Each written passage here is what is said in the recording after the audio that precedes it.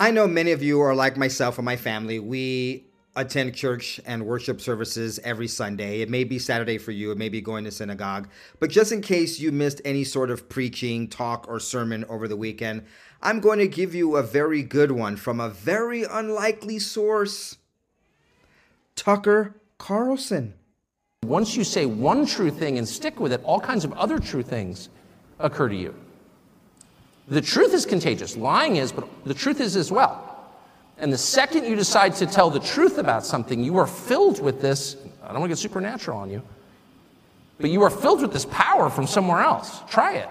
Tell the truth about something. You feel it every day. The more you tell the truth, the stronger you become. That's completely real. It's measurable in the way that you feel. Amen, Tucker Carlson. He may not want to get metaphysical on you, but I'm going to.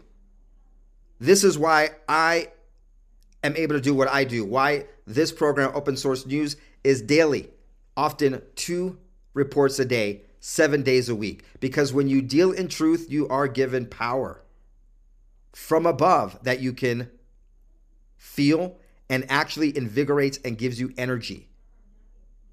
And I'll tell you where the source of that is. What is the source of all truth? It's our Savior, Jesus Christ. That light of truth, that light of Christ is permeated and felt when you deal in truth. Tucker Carlson won't tell you, but I'll tell you. That light of truth, that light of Christ is what Tucker Carlson is feeling. And it is palpable. And it is real. And guess what? The opposite is also true. And, of course, the opposite is also true. The more you lie, the weaker and more terrified you become. We all know that feeling. You lie about something, and all of a sudden you're a prisoner of that lie. You are diminished by it. You are weak and afraid. All right, and those remarks were delivered on Friday evening at the Heritage Foundation's 50th anniversary gala. All right, the truth. The truth comes out eventually. And the truth generally has several witnesses to it. That's just how things operate. So we have yet another truth that has a witness behind it. We're talking about Hunter Biden, Joe Biden, and Jim Biden not being the only 3 family members who are getting all of these kickbacks from foreign countries, but 6 other Biden family members as well. I want to show this to you. So let's see. The first witness of that, I think, was James Comer was the first one to come out, the person on the committee. Then we had Marjorie Taylor Greene also say that she saw it. Now, check out. This is from Representative Nancy Mace, who went on America's Newsroom on Fox News and said the following to Bill Hemmer and Dana Perino. The left says that no one is above the law. The American people deserve the right to have them put their money where their mouth is, whether it's a current or former president or their family. This should be investigated. Of course, we know when they say no one's above the law, they're talking about their bloodlust for President Trump, the Trump family, the Trump organization, MAGA, America First, or anyone who supports President Trump or is in his sphere or is an ally. They don't mean Joe Biden and his family, because so far they have been above the law.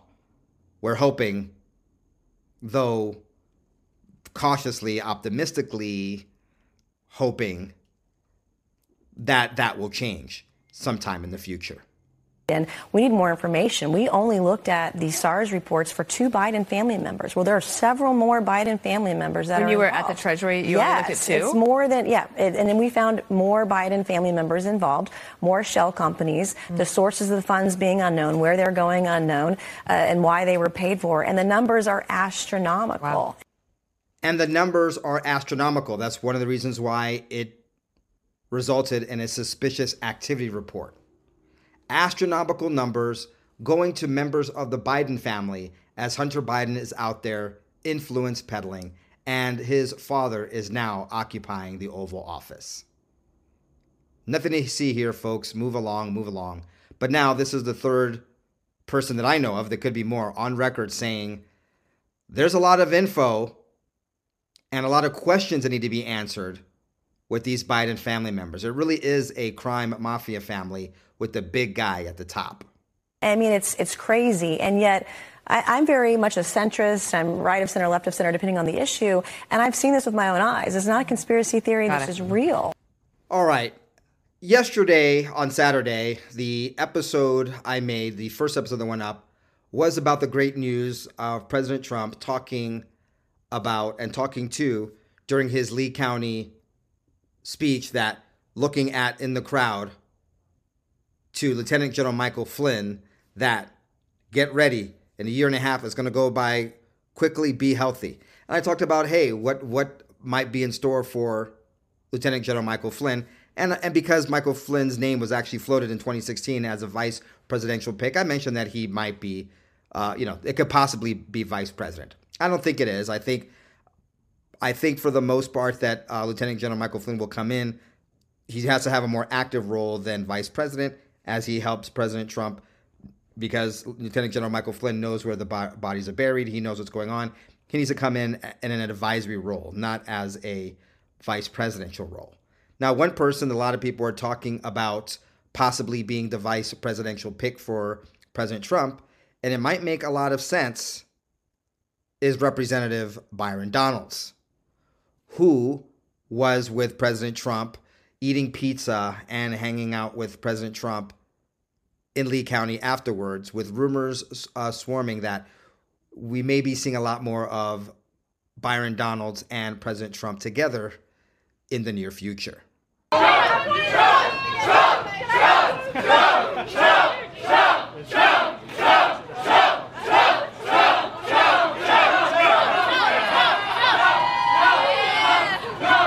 anybody want a piece of I've eaten? Does anybody want a piece of pizza I've eaten? Don't you miss President Trump?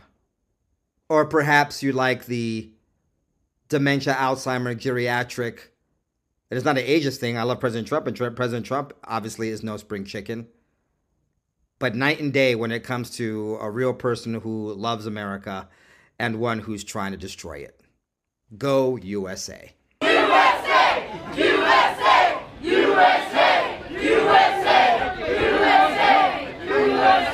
USA! I know many of you are international, meaning you're not U.S. based or you're not a U.S. citizen or an expat.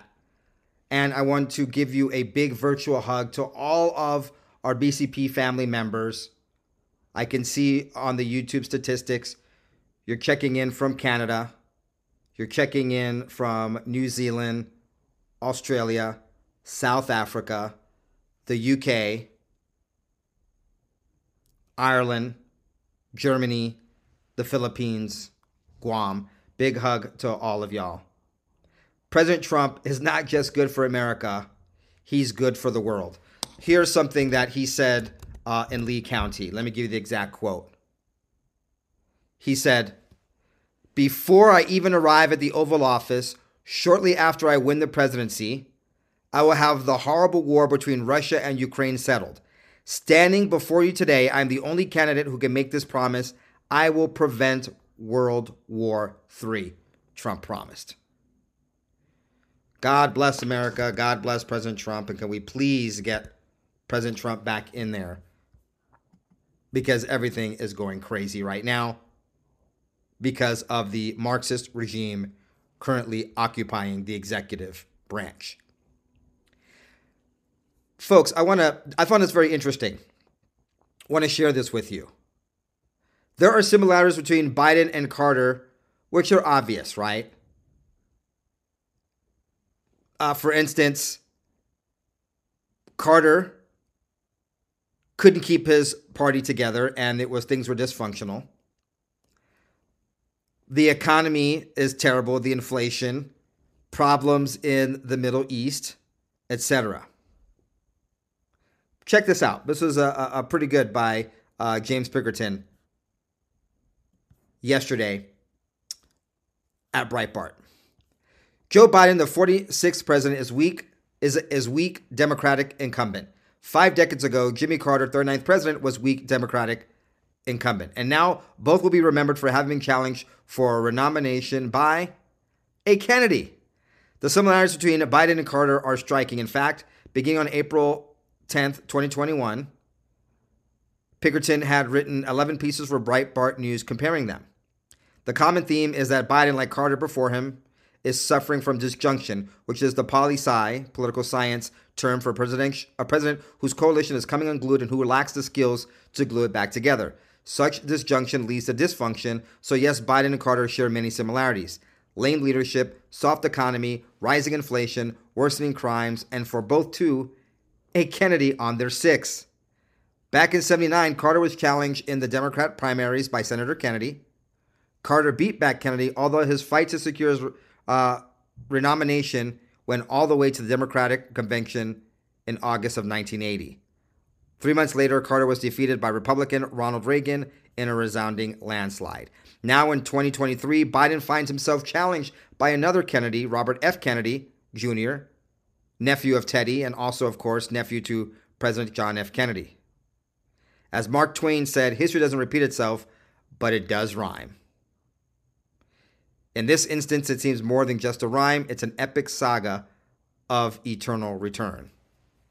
And if this whole thing plays out like it did before, after the Democrats do what they do, and Biden becomes the nominee for the Democratic Party, he'll get trounced by the Republican challenging him, Donald John Trump. Any comments about the last contest between the two, I will keep to myself because this program is on YouTube, but we all know what really happened back then. There are over 60 liberal groups who are calling for Dianne Feinstein to resign. Over 60 left-leaning groups claiming to represent over 110,000 Californians are calling for Senator Dianne Feinstein to resign from her U.S. Senate seat after missing dozens of Senate votes for health reasons this year. That's all I want to report on this, folks. This is not just a Republicans are giving Dianne Feinstein a hard time. Democrats in her home state of California want her to resign so they can get a person who's actually going to represent them. Imagine that. Them, Democrats, just like Republicans, pining for someone to actually represent them in D.C.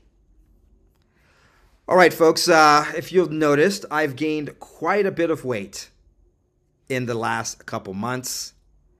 And the most upsetting thing about this weight gain, not just the fact that the camera does add weight, as porky as I am, I look even porkier on camera, is this small little fact that maybe it's only upsetting to me. You know, they always joke and say, oh, black people look the same. Well, I'm starting to think that with my porkiness, I'm starting to have a little bit more of a resemblance, especially now since I have more gray coming into my goatee, like Alvin Bragg, the DA from New York who gave the ridiculous, unprecedented indictment against President Trump with no underlying crime really behind it. Now, yesterday, Gateway Pundit had this headline: Bragg caved, Jim Jordan won. Manhattan DA Alvin Bragg drops appeal, former Clinton lawyer and ex-prosecutor will testify. But I disagree. I don't think it was a straight-up Jim Jordan won. I think it was just another case of the Republicans showing their weakness. And here is what I mean. Manhattan District Attorney Alvin Bragg caved. District Attorney Alvin Bragg has dropped his attempt to block the testimony of ex-prosecutor and former Hillary Clinton lawyer Mark Pomerantz. The House Judiciary Committee and Bragg came to an agreement on Friday. Manhattan District Attorney Alvin Bragg dropped an appeal he filed after a federal judge ruled that an ex-prosecutor in his office can be subpoenaed by House Judiciary Committee Chairman Representative Jim Jordan. Bragg dropped the appeal Friday after the parties came to an agreement on a testimony from former prosecutor Mark Pomerantz to the House Judiciary Committee. And this is where the Republicans, once again, trying to be fair and genteel and what have you, screwed us over yet again. They showed weakness. Manhattan District Attorney Alvin Bragg has reached a deal with the House Republicans, allowing the House Judiciary Committee to question an ex-prosecutor about Bragg's indictment of former President Trump. Under the agreement, the House Judiciary Committee will be allowed to question Pomerantz on May 12th, a later date than was initially scheduled, and will be allowed to have a lawyer from Bragg's office present for the questioning. So no, Alvin Bragg didn't cave and Jim Jordan win. Jim Jordan and the Republicans caved to Alvin Bragg. Now, they got their way because the judge obviously helped by saying that they can't stop it. They won. They should have just said, okay, we won. We are going to do this on our time schedule. No need for an Alvin Bragg attorney to be present. Why is it even when we're winning, we lose? Why can't the Republicans have a backbone? I really like Jim Jordan. I don't know if it was Jim Jordan, but when you're a leader, you must take responsibility and you get the praise for when things go right. And Jim Jordan got beat by Alvin Bragg. Very, very disappointing. Now, yes, they're going to have the subpoena is going to go through. But once again, it's tainted by a loss that it should have been an absolute win. How come people can't properly negotiate? Oh, and I like Jim Jordan, don't get me wrong, but it's because most of them have never really had to negotiate in business and in real life. Once again, I'm not talking about Jim Jordan. I'm just talking about, in general, most of these politicians or career politicians who haven't really had to live in the real world. And guess who's one of them? Biden's nominee for Secretary of Labor.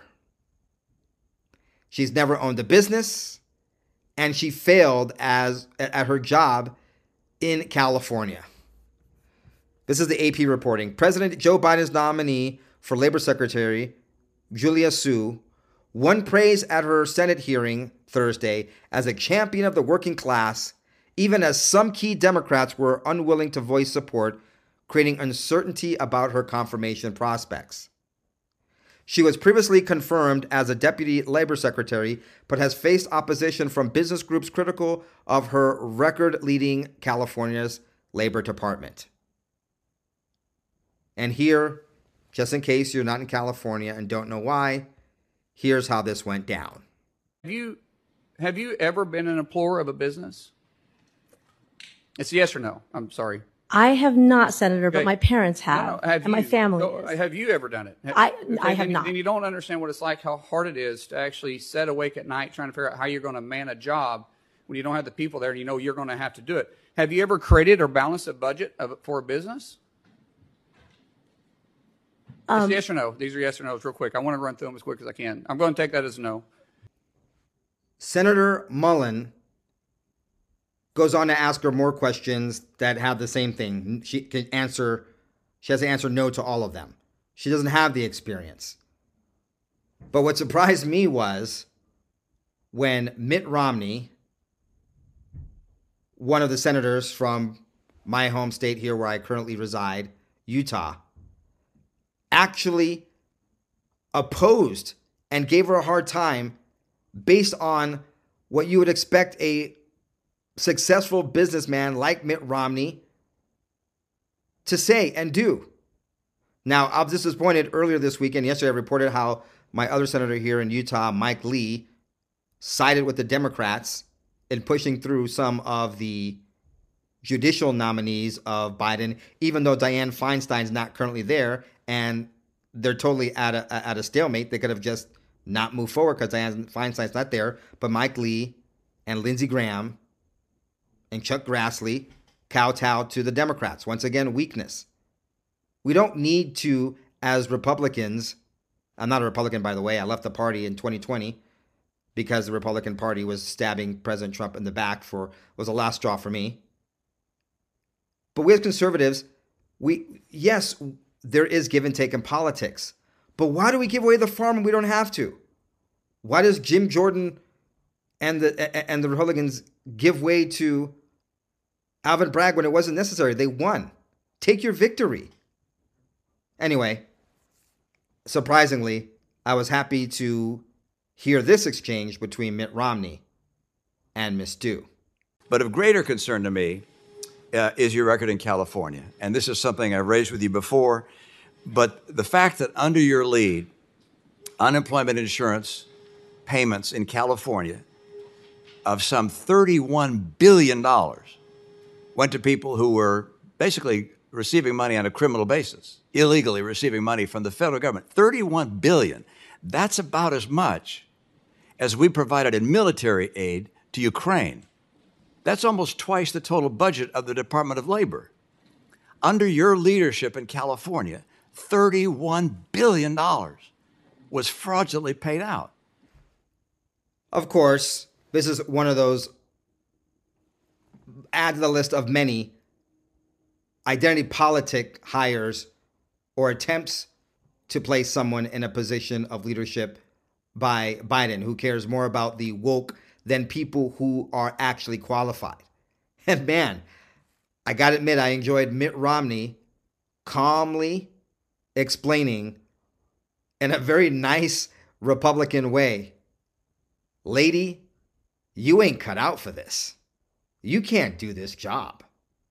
Now there's a principle in all sorts of enterprises known as the Peter principle, which is people get promoted to a point where their competence is no longer been established. In this case, your record there is so severely lacking. I don't know how in the world it makes sense for the president to nominate you to take over this department. To work behind Marty Walsh is one thing, and to learn from him, but you haven't had experience negotiating a major deal between unions and management.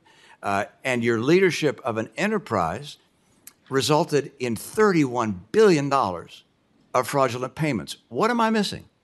Here's what you're missing, Mitt Romney. I'm sure you're not missing it. I'm sure you know this. It's a diversity hire.